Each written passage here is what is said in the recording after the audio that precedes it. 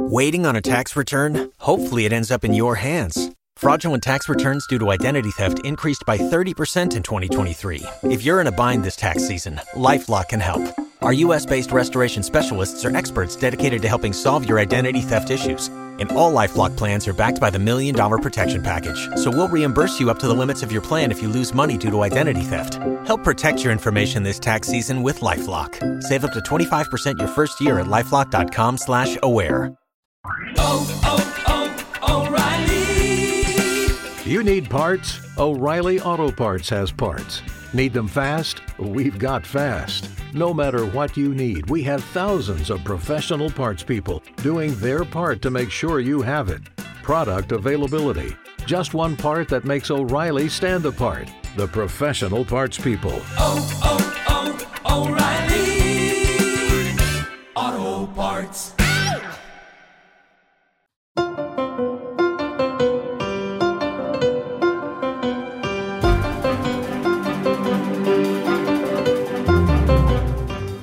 Welcome back to Hashtag Sisters-in-Law with Kimberly Atkins-Storr, Jill Wine-Banks, and me, Barb McQuaid.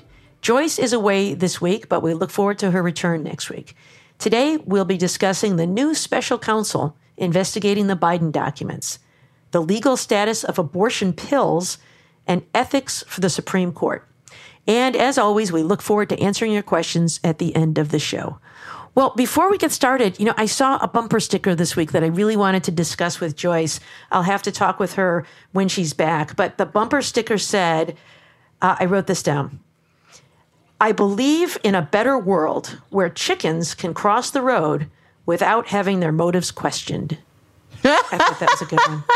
I want to ask Joyce about that. Perfect. But I love bumper stickers because I think they can tell you so much about the person who's driving the car. In fact, I used to ask prospective jurors what, if any, bumper stickers they had on their car. It was not an original idea by me. I learned it from somebody else. But, you can learn about people if their bumper stickers say things like, I'm the NRA or coexist. That always it's very telling, I think, about somebody. It doesn't make the best prosecution juror when they've got the coexist bumper sticker. How about you guys? Do you have any bumper stickers on your cars, or do you like bumper stickers? I have none because I hate them. I think they are just tacky and look awful on a car. And you sent out this wonderful, 100 different bumper stickers that I could pick a favorite from. And I went, I didn't even laugh once. I mean, Man, really. Jill, I had you pegged as crazy bumper sticker lady. I'm surprised you don't have any. I have some bumper stickers. The only one that I picked out of your list was, I bought this bumper sticker to cover up a Dave Matthews Band bumper sticker that was here when I bought the car. I don't like Dave Matthews Band. It was like, wow. Oh, God, I hate them. Right. I hate them. Right. And I asked my husband for his favorite, and he told me too, and I was like, and you thought that was funny? I don't get it. What about you, Kim? Do you like bumper stickers? Well, I used to have bumper stickers, but, they can be perilous. So here's a story. When I lived in New York a while ago now, my goodness, 2 decades ago now, I was working as a reporter. I was parking on the street in Manhattan, because I was that broke. Because it costs more money to garage a car in Manhattan than my car was worth. So one day I was walking. I wasn't even going to my car, but I passed by my car where it was parked on the street. And I saw the window was broken. And I thought, oh, gosh, somebody broke into my car. So I walk over to it. And as I approached, I realized the broken window was the least of my problems. The entire back end of my car was charred, like completely burned. Torched? Totally torched. I realized that the windows were broken probably by the firefighters who were putting the fire out. And so, the fire marshal actually came out and looked, and he determined that he believed that the trash that was on the curb somehow caught fire, and it was right next to my car, and the car behind me both caught fire as a result. Someone flicked a cigarette or something.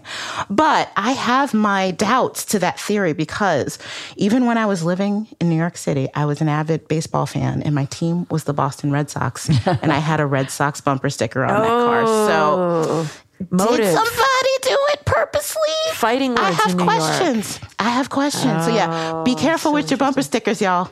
Yeah, well, story. You can offend people. Like, for example, as a Detroiter, where we proudly drive our American-made vehicles, I always chuckle when I see somebody with the buy local bumper sticker on their Honda or Toyota vehicle. That one always gets me. But I have some favorites. I really love one that says, my karma ran over my dogma. That's a good one. That always makes me laugh. And then my all-time favorite, which I always threatened to put on our cars when my children were learning how to drive, was, if you don't like the way I drive, stay off the sidewalk. I do like that one. I did, yes.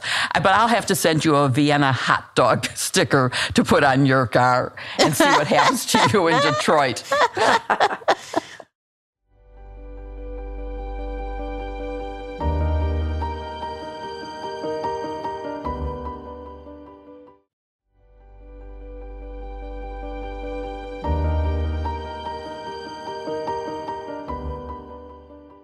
Well, we have a new special counsel. Attorney General Merrick Garland appointed Robert Hur to investigate the mishandling of classified documents by, plot twist, Joe Biden. I really did not see this coming. First, Kim, can you give us a timeline here? The news has kind of dripped out over the past week, but the events have actually been going on since November. And I have found it kind of hard to keep track of how, the documents actually were uncovered and how they were alerted. And up until the time that Merrick Garland announced this special counsel on Thursday, can you just provide us with that timeline? Yeah, I'm with you, Barb. I had to kind of draw myself a little diagram because I was trying to put the timeline together. And right after Garland's announcement, I actually misunderstood the timeline. It wasn't until after that I got it straight. So this is what happened.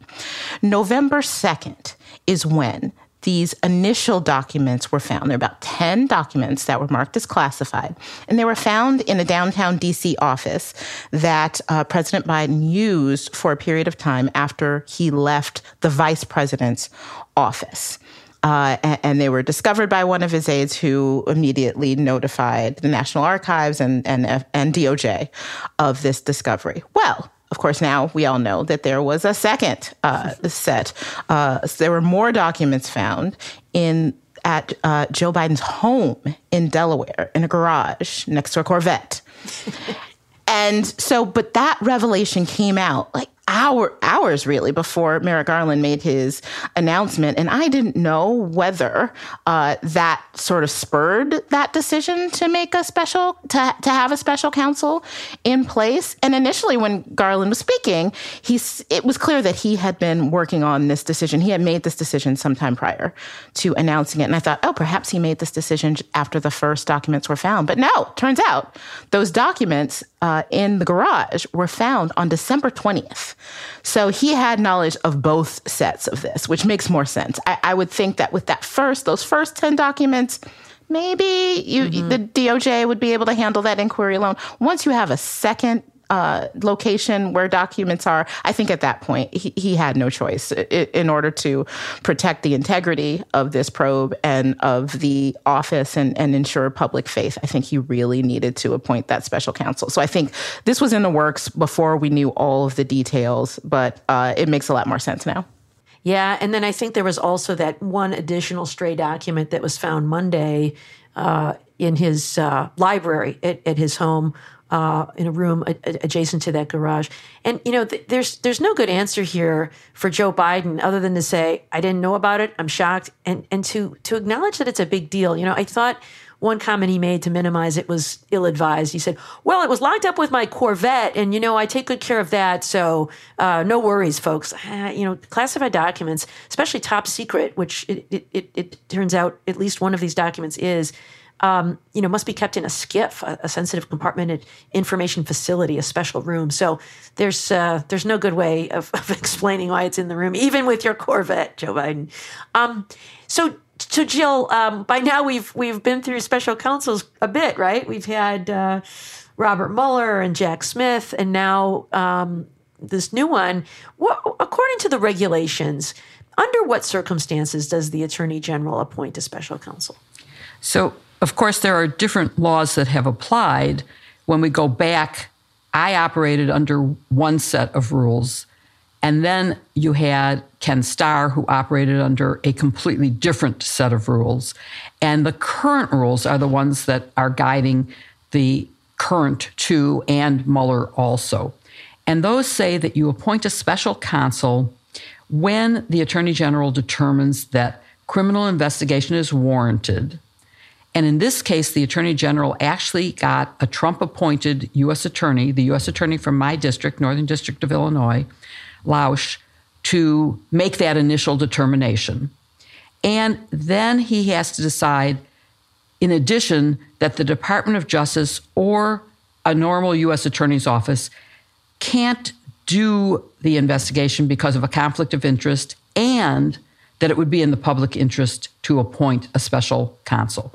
So that's how you get to having a special counsel.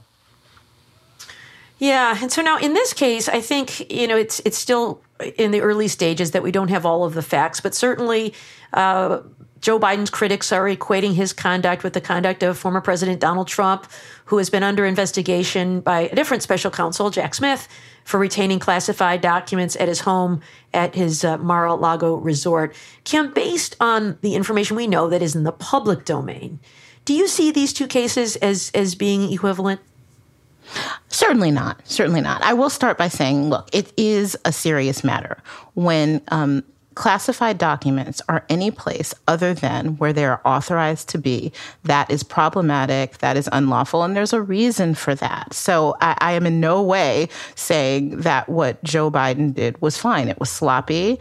And depending on who could have had access to it, it's always potentially dangerous when that happens. It could be a matter of national security. Now, with that said, there is a difference between having mistakenly put classified documents somewhere, which is unlawful, but that's generally what we call an administrative matter. That means that whatever agency is involved would have ways to deal with that. And might there be some sort of, repercussion? Sure.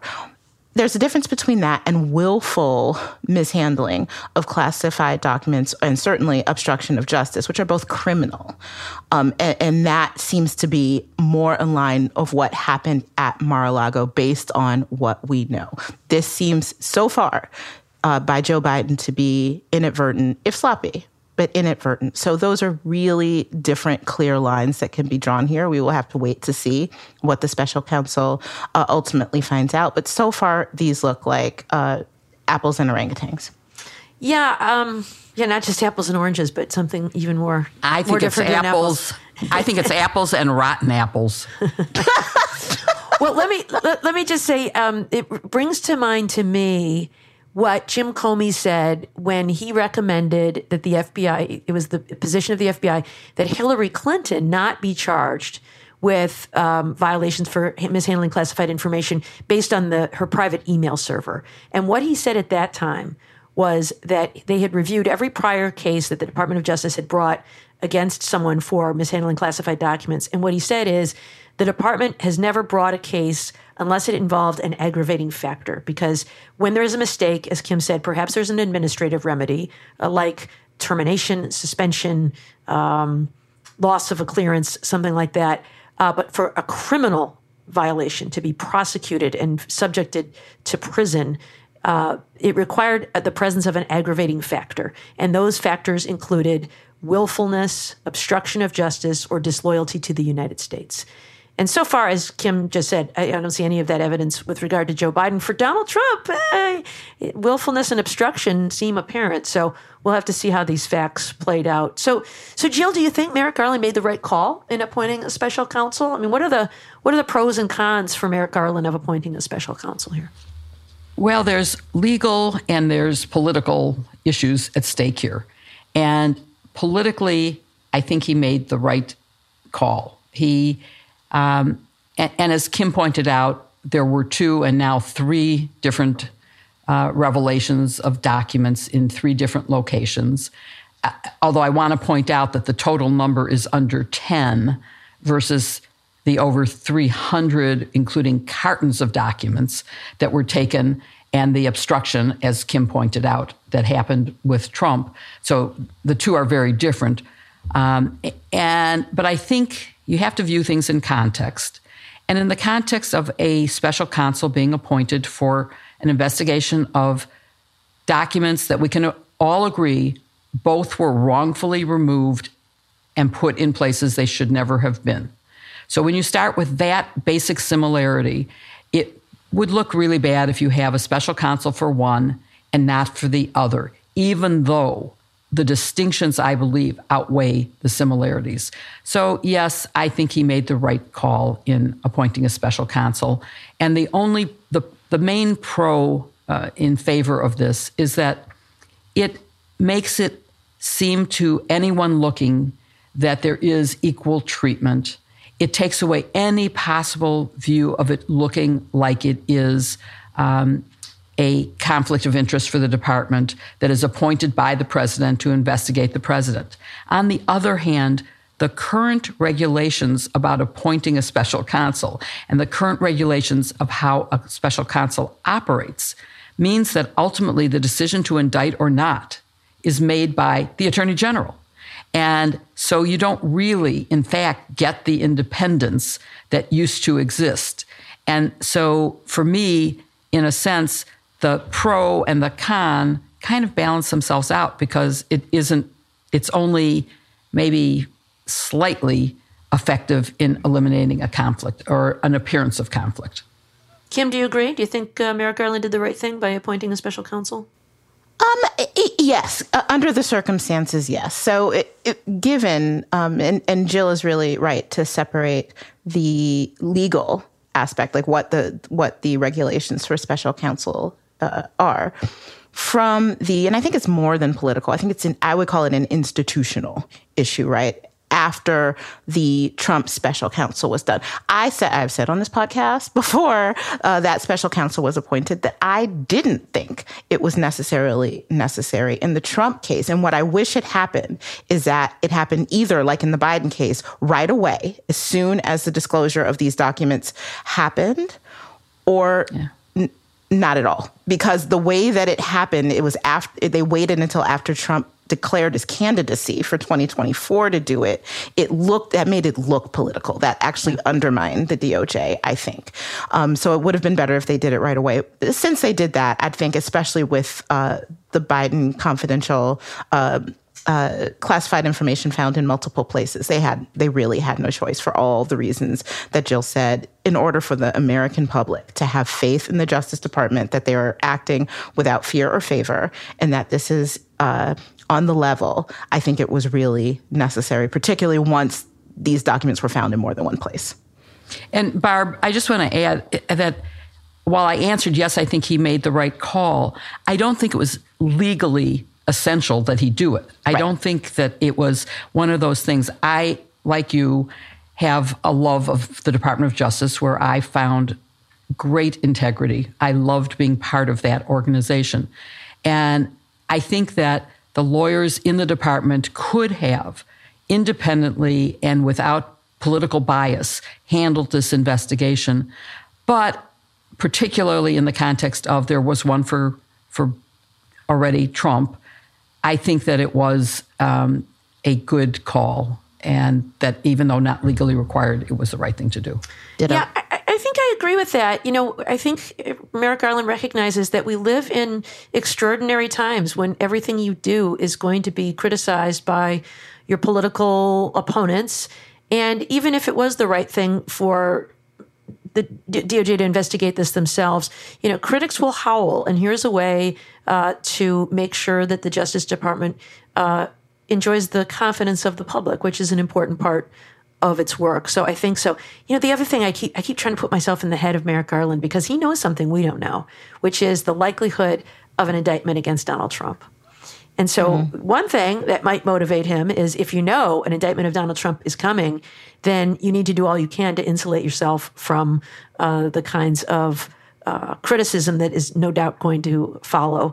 And so, you know, does this make it more likely that an indictment is happening? You know, not that this is dictating it, but that Merrick Garland knows it's coming. And so, oh man, I better get a special counsel in there because I know this criticism's coming. I also saw someone point out that this is a strategic move because by having a special counsel, he is avoiding congressional oversight, a congressional hearing where they're asking Garland questions about all of this.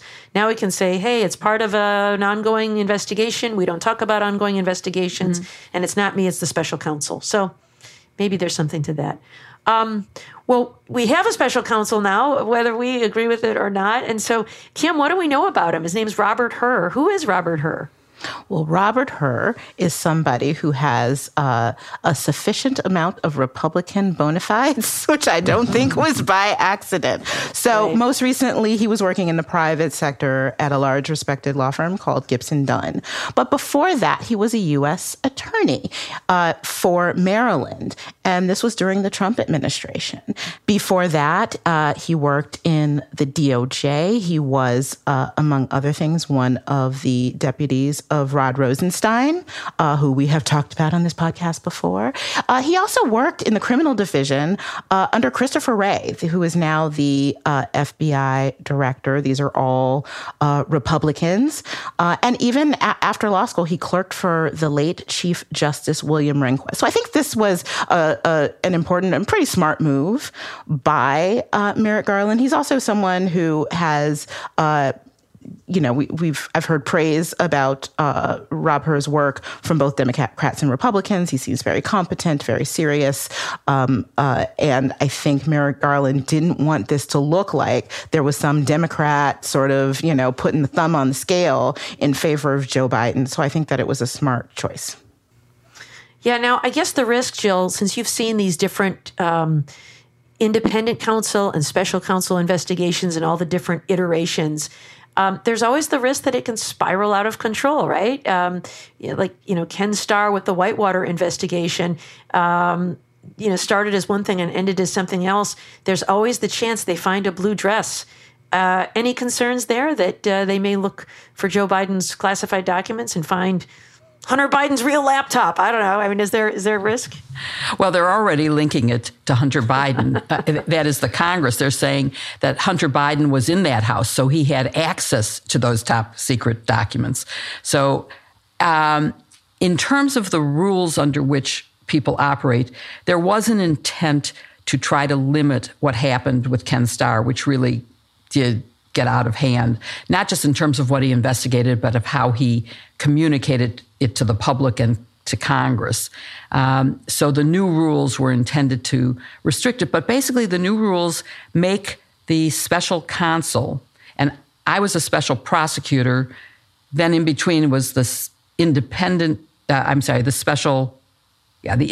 counsel was Ken Starr. Now it's a special counsel. So there are different rules for all of them. And the new rules make him more like a U.S. attorney, give him the powers of the U.S. attorney. And a U.S. attorney, of course, is free to define whatever he investigates. So even though he was appointed to investigate the possession of these classified documents or documents marked as classified, and there seems to be a distinction being drawn by the media between those that are marked and those that are classified information, it could go beyond that if they find something in the course of a legitimate investigation of those documents. So that doesn't worry me because I don't think there's anything there. I don't have any reason to worry that there is something that will be uncovered. But it would be an unpleasant circumstance. And we already have, the Durham stuff and all these other extraneous investigations. It's just not good for the country. And then you have Congress doing the same thing. Yeah, I think all in all, it's probably good and it's probably healthy for our country to scrutinize potential misconduct by the president. But it does remind me of words of my mother who often says, I don't want to go to the doctor for a checkup. They might find something wrong with me. Also, can I just say, please, Obama, Clinton, Carter, Al Gore, check your garage. Just check it now. I feel like this slow drip, every week there's a new one. Everybody go and look at your files and just get it all out of the open now. That's such great advice. And it does remind me, during Watergate, when the White House first told us that there were missing tapes, they said there were 2 missing tapes.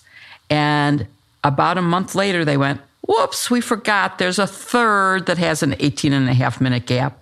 And just in terms of trial strategy, in terms of being a lawyer, it's really bad for the drip, drip, drip. If everything comes out at once, like if all 3 caches of documents that have now been discovered have been found at once, you could have said less than 10 documents have been found, and that would have been the end of it.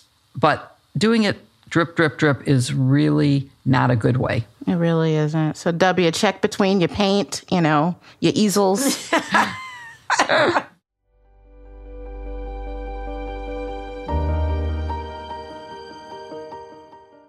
The anti-abortion movement is going where it used to avoid going before, suggesting that those who seek abortive care may themselves face criminal punishment. That's what Alabama's Attorney General suggested when he said that pregnant women could be prosecuted for taking abortion pills under the state's abortion ban.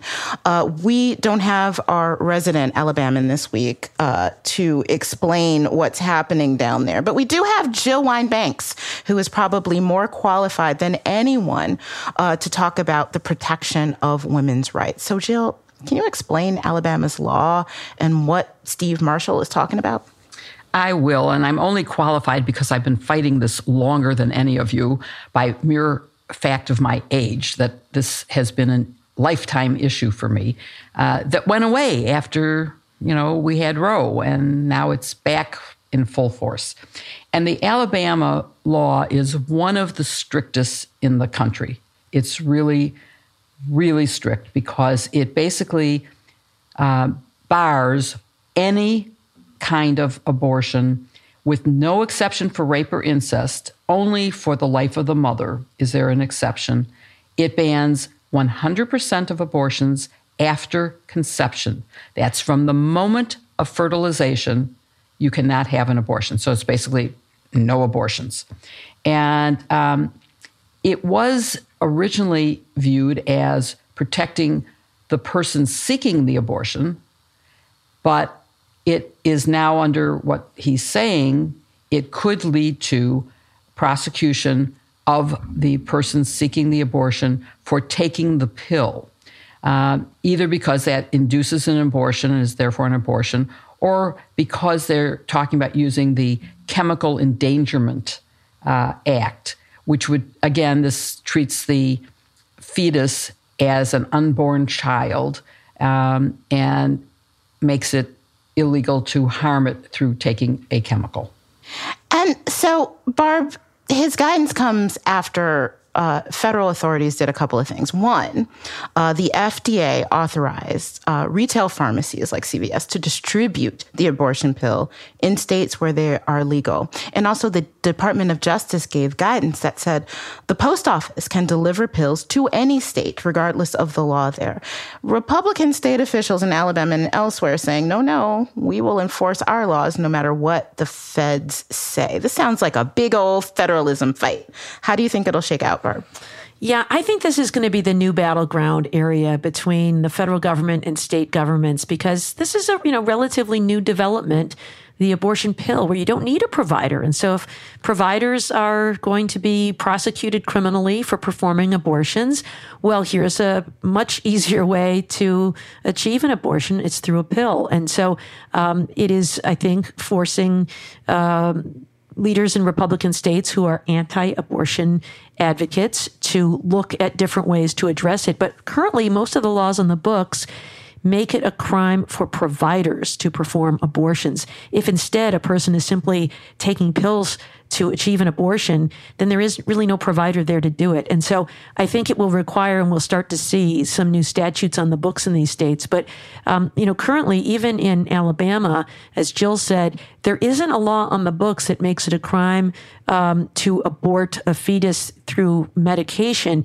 It's instead a crime to expose a fetus to dangerous chemicals. And it was put in place for methamphetamine labs when fetuses were exposed, or young children were exposed to meth in those labs. And so it would extend it there.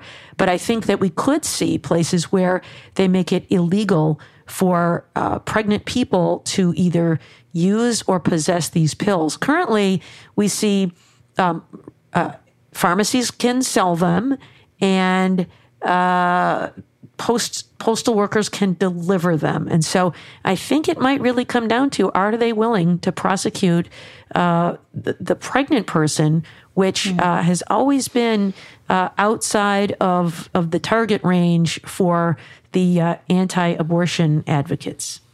And I should point out that it's a 99-year felony for this violation. So that would really be a significant penalty.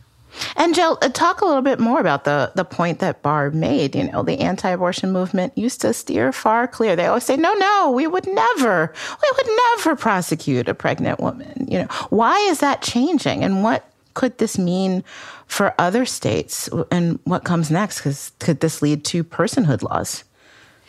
The answer is yes to all of that. When I was listening to your question, if I'm not mistaken, I remember someone interviewing candidate Donald Trump who said absolutely that we would have to prosecute the woman seeking an abortion. Yeah, I remember and so that. This may be right. So maybe he's the start of all this.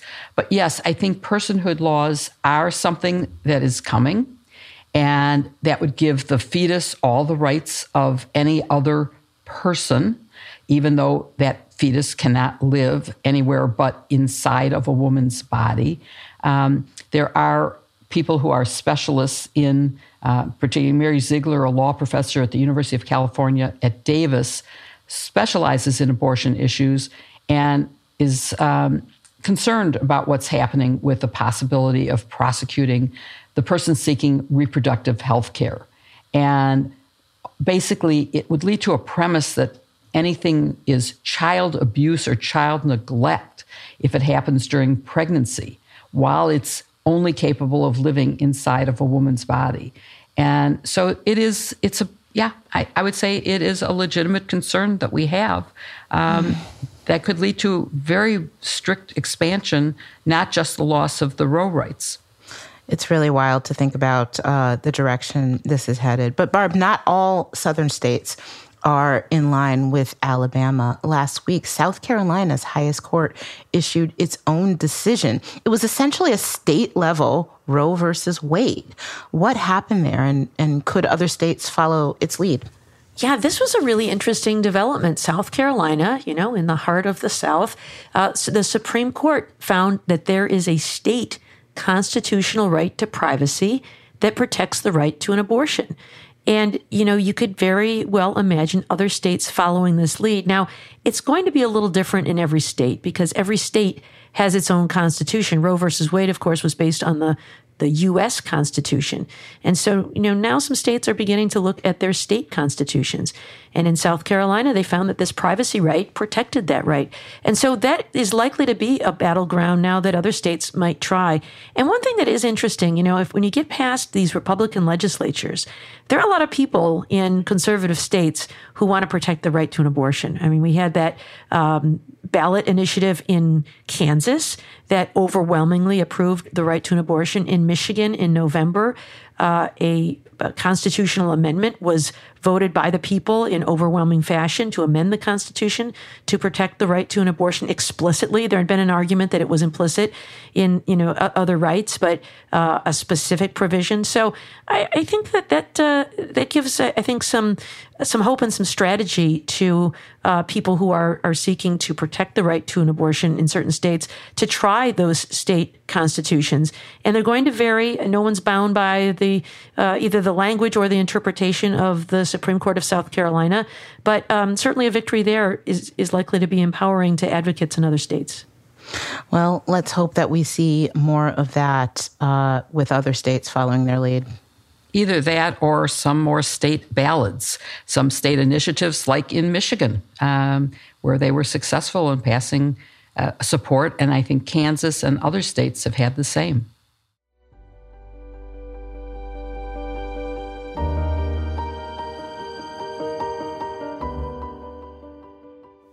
Jill,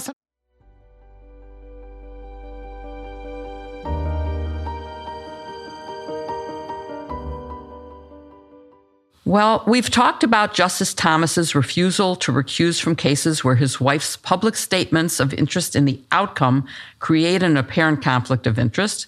We've talked about how rich people make their views known to the Supreme Court and maybe even learn about decisions before they're public by making large contributions to the Supreme Court Historical Society. But with the public opinion of the court now at record lows, and Chief Justice Roberts having failed to deal with any of these issues in his annual report, I think we have to talk about another issue that raises ethical issues for SCOTUS, and that is the $1 million plus advances that Supreme Court justices have recently received for their memoirs and for some speeches they've given in political settings. I want to start with book contracts, Kim. Your husband wrote a terrific expose on this issue, which will be in our show notes. But could you tell our listeners the facts of who wrote what and how much they made and why ethics attorneys consider it a breach of ethics rules? Yeah, it's an interesting and fascinating subject. So it came about because the newest justice on the court, Justice Ketanji Brown Jackson, just inked a book deal. We don't know all of the details of it, but it looks like the advance is in excess of $1 million for her to write her memoir. That is actually not even the highest amount that a justice has recently received in an advance book deal. Amy Coney Barrett, when she ascended to the court, got a book deal for a still yet to be released book, but she got a $2 million reported advance for her book. Now, people write books all the time. Supreme Court justices write books.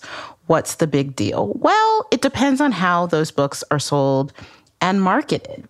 You have one issue, for example. What if, say, CPAC or the Republican National Convention did what they did with Donald Trump Jr.'s book, which is buy a whole heap of copies to put in the little swag bags of the attendees. But buying all those copies were meant to boost book sales, to get him on the New York Times bestseller list, and also to line his pockets. He makes money off of each of those books that are sold. And if the same thing is done for Amy Coney Barrett by, say, the Federalist Society, or Justice Ketanji Brown Jackson by the American Constitutional Society, for example, does that mean that these justices are making lucrative deals off of special interest groups? And that essentially creates kind of a loophole in the financial disclosure rules that they're subject to. And it can be an ethical concern. Is it in every single situation? I'm not sure. But there could be some there, and it's at least something to think about. And that is one of the issues that Greg highlighted in his story. And Barb, do you think it is an actual conflict of interest for justices to be selling their memoirs for huge sums of money? Do you think it's unethical, or is it just a bad look for the court? I think it is one of those perceived conflicts of interest. Now, I suppose it could be an actual conflict of interest if, as Kim just described, some particular group buys up thousands of books and lines the pockets of the justice, and then the case comes before the justice and they rule in their favor. The justice should be required to recuse, I suppose, at the very least in an instance like that. But I think in terms of public perception of the court, it's a problem. And I don't think that's a made-up problem. I think it's a real problem. The legitimacy of the court matters. It's taken some hits in recent years with the shadow docket and its disregard for precedent. And, now if we see justices cashing in and getting rich off of their titles, I think that's a bad look. That is a conflict of interest because it is something that diminishes the stature of the court and public confidence in the court. So I don't know what the solution is, because I do think justices have stories to tell and unique insights that are useful. When politicians write their memoirs, it's usually once they've left office. And so that doesn't bring with it the same kinds of potential conflicts. But because justices serve for life, if they are going to write memoirs or other books, and some do, some write about legal jurisprudence or about the history of the court, it creates this issue. I'll tell you, one of my favorite books of all time is Sonia Sotomayor's memoirs. Yeah. I think they're fantastic. But, she got big money for that. I don't know if there's some way to maybe have their profits go into a trust. The ethics rules say they're allowed to earn a reasonable profit from it. Maybe, you cap their profits at a couple $100,000 and the rest goes into a trust of some sort. I don't know, but you don't want to disincentivize them from sharing, what could be useful information in the world. But at the same time, I think it is undermines public trust when you see them either getting rich off their story or exposing themselves to compromise by groups who will buy their books in bulk to curry favor. So maybe just barring people with things before the court from buying huge quantities of the book, because we do want to know who the justices are. I think one of the mistakes Mueller made was making sure that nobody knew who his prosecutors were. And one of the good things that the special prosecutor in Watergate did was letting America know who the prosecutors were and that we weren't with bad motives. But Kim, what is the exact language of the ethics rule about outside income? Is there some special thing that it says? And does it apply to the Supreme Court? So these are very interesting questions. I am literally looking at the language right now on the U.S. Court's website, and it is murky. It is not entirely clear. It makes clear that Supreme Court justices do have to file financial disclosure statements, which they do every year. Sometimes they come late. I believe usually Justice Alito is always the last to file his because his finances are so complicated. But essentially, they're required to make financial reports, and if you've ever seen them, they list how much the justices make and the general sources of it. Again, if it's something like a book deal, it would just list how much they made from a book. It wouldn't list who bought these books and how those sales were boosted. So that creates a loophole. And it also says that these rules are subject to whatever code of conduct applies to the judicial conduct, to the judicial official. Now, that's where the rub is, because the ethical rules that govern the Supreme Court are entirely different than those that govern other federal judges. Essentially, the Supreme Court is self-governing. There are no ethical rules that apply directly to them. So it's up to them to decide what to do in these circumstances. And I think that this is just one aspect of a bigger problem. For example, I was talking to someone who looks at this issue of transparency very seriously. And for example, Supreme Court justices don't even have the same requirements as members of Congress, for example, who, if they are put up at a hotel by someone, a member of Congress needs to disclose that. If they get lots of gifts from someone, a member of Congress needs to disclose that in a way that Supreme Court justices just don't. So I think there should be an overhaul. What's the solution? I think an overhaul of the ethical rules that make it clear what the Supreme Court justices must do and has some enforcement teeth is a good place to start. I think that's commonsensical, and it should at the very least mirror what other federal judges and perhaps members of Congress are required to do as well. So it's really interesting because the ethics rule seems to say something about they have a right to outside income that would be comparable to other people similarly situated. So Barb, since you're writing a book now, give us your perspective on whether the amounts that they are receiving for advances and royalties you would consider to be comparable, normal. Yeah, so $1 million and $2 million advances. I guess I will say that despite my incredible celebrity status, I was not offered a $1 or $2 million advance. So it sounds a little high to me. I actually did a little research to find out what is the average advance for a debut author, and it is $57,000. So the 1 or 2 million is, quite a bit by a factor of 20 or 40, depending on which of these advances you want to look at. So it does seem high. Now, I will also say these are not ordinary debut authors, right? They're selling their name. They're selling their story. And that is what capitalism is all about, Charlie Brown, right? The people are willing to buy it in the same way Barack Obama and Michelle Obama are able to get big advances and sell a lot of books. People want to read their stories. So I don't know if you can compare them to normal people. And I will just say this, and these are not easy questions, right? Does the first Black woman to sit on the U.S. Supreme Court have the right to tell her story the way she wants to? Yes. Are there lots of people, as Barb pointed out, who look up to her and want to read about her story? Yes. Are there a lot of people who want to read about Amy Coney Barrett's story? You know, the youngest justice on the court, the mother of 7, who's juggling that and being a justice at the same time? Yes.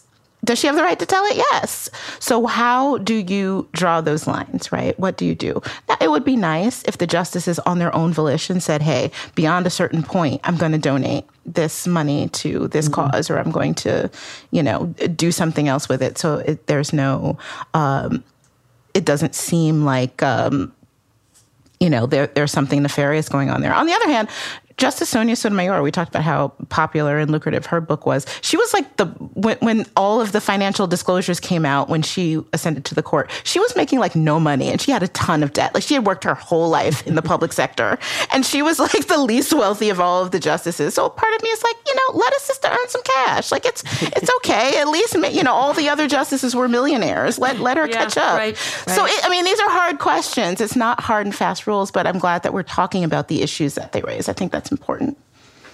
It is important. And you started on this, Kim, as to what could be done to improve the public's opinion of the court, which is, as I said, at its low point. Barb, is there anything you want to add to what maybe the court or Congress could do? Well, one, I would love to see them stop doing so much on their shadow docket. This was, we've talked about this before, the sort of the administrative docket, where usually it's a place for, stays and emergency orders and things. And it seems like more and more they're putting substantive merits decisions there in a way that doesn't get the same kind of argument and, vigorous briefing that other things do. I think that would be one. I also feel very uncomfortable whenever they do these speeches to outside groups. Like Alito went to Rome and talked to a group, and you get the sense sometimes that maybe they are pandering to the crowd and saying things for cheap applause that can impact public confidence in their decisions. So I don't know if you want to prohibit it altogether. I mean, I've seen Elena Kagan speak and thought it was amazing. I've seen Sotomayor speak. I saw Justice Stevens speak. I've seen Chief Justice Roberts speak.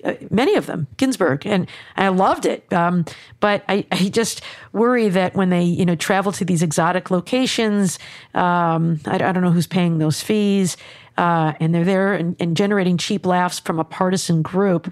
That doesn't in some way diminish the public perception of the individual justice and the court as a whole. And so I think there should be something there that looks at that about public speaking fees.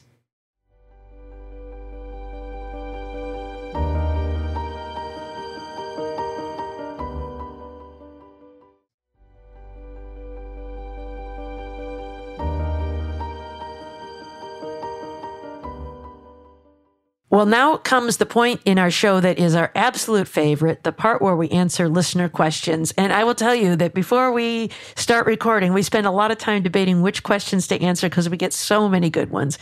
So we chose 3, but man, there's so many to choose from. It was difficult. We almost came to blows. If you have a question for us, please email us at sistersinlaw@politicon.com or tweet using hashtag sistersinlaw. If we don't get to your question during the show, keep an eye on our Twitter feeds throughout the week, where we'll answer as many of your questions as we can. Our first question comes to us from Hal from Euclid, Ohio.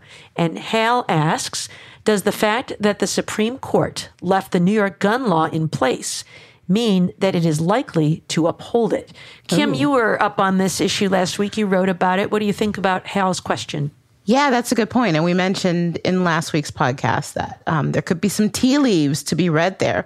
Well, I'm sorry to inform you, Hal, that the fact that they let the law stay in place is actually the least number of tea leaves they could give us. That's generally the protocol in a case where the Supreme Court is not yet ready to get involved. They will let stand the most recent lower court opinion, which was the Second Circuit, which let that law stay in place. It overturned the lower court that put a temporary pause on it. So we don't know. We don't know what the Supreme Court can do. Maybe they are not yet ready to go beyond Bruin in the First Amendment, but maybe they just want to see what the Second Circuit hasn't even ruled in this case yet.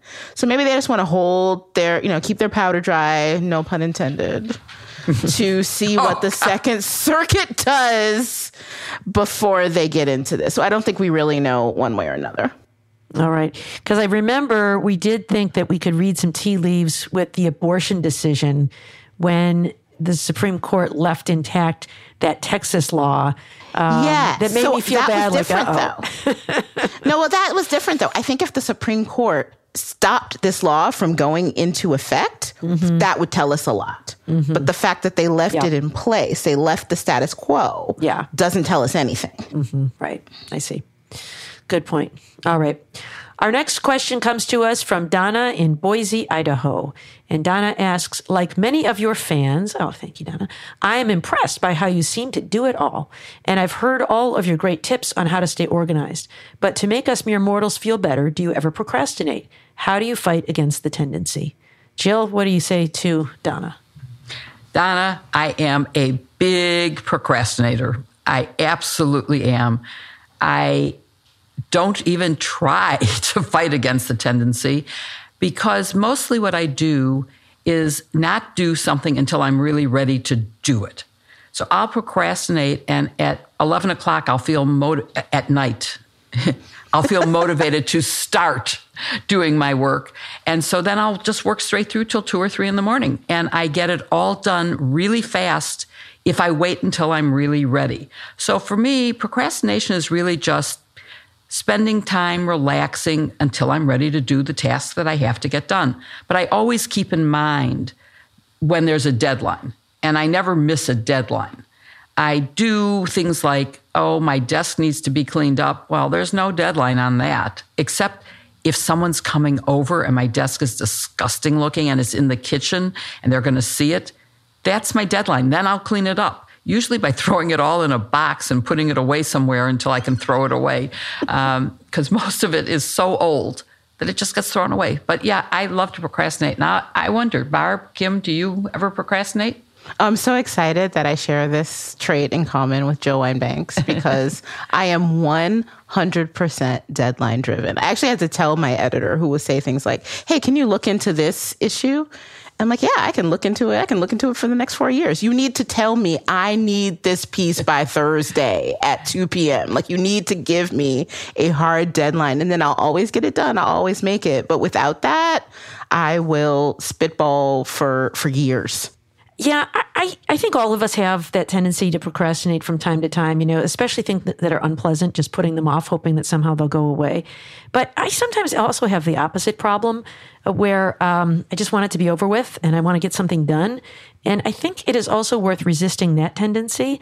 I actually talked to students about a concept, like so many good ideas, I don't remember where I got it, but it's not original. I heard it from somewhere else, which is the need to exercise strategic patience. So for those of you who are procrastinating, you can just call it strategic patience and maybe feel a little better about it. But, for example, if you are negotiating something and you just want it to be done, you shouldn't go twice in a row, right? You've made your offer and you might be frustrated by how much time it's taking because you want to resolve the matter. Maybe your client's even asking for you to resolve the matter. And so you say, I'm exercising strategic patience. I know it's hard to wait, but it's best to wait. Sometimes when you wait, things do go away, the need to do things.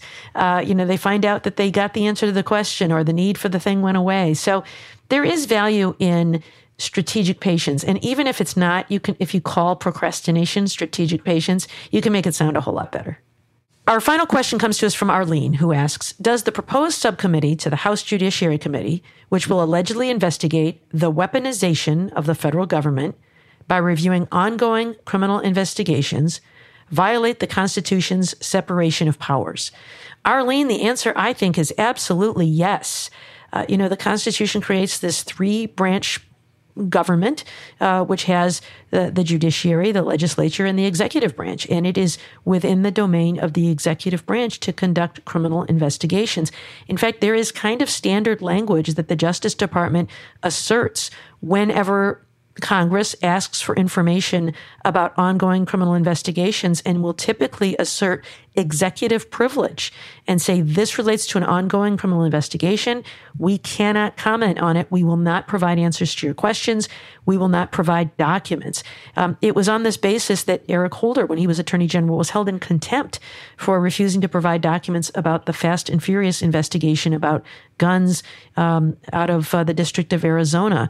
And they pushed for it. So I don't know that this will cause the congressional subcommittee to back down and accept that answer. In fact, Joyce Vance wrote about this in her Substack Civil Discourse, which I recommend everybody for excellent reading. You can find it online for free or subscribe if it moves you. But she wrote about this and about this very standard process of asserting executive privilege when this happens. And she and others have speculated that this may all be subterfuge for holding Merrick Garland in contempt or even impeaching him, because they know this as well as anybody does. So this is theater, this is a charade, and it is just so that when DOJ inevitably refuses to comply and provide documents and witnesses in response to these questions, then they'll be held in contempt or impeached. So watch this space and see how that plays out. Thank you for listening to #Sisters-in-Law with Kimberly Atkins-Storr, Jill Wine-Banks, and me, Barb McQuaid. Joyce will be back next week. You can send in your questions by email to sistersinlaw@politicon.com or tweet them for next week's show using #Sistersinlaw. Go to politicon.com/merch to buy our shirts, hoodies, and other goodies. And please support this week's sponsors: HelloFresh, Osea Malibu, Lomi, Calm, and Thrive Cosmetics. You can find their links in the show notes. Please support them as they really help make this show happen.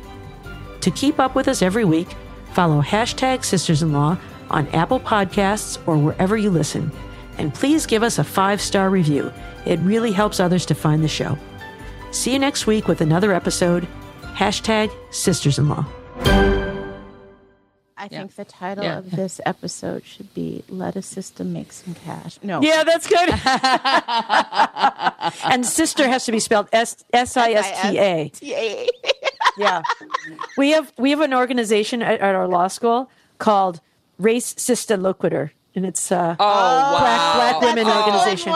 Isn't it fabulous? That is excellent. I haven't heard one before. I feel like all of the Latin phrases have been done. Yeah. But that's a good one. I know. Isn't it good? I love it. That's one of my favorites I've ever heard. Oh, the sister speaks for herself.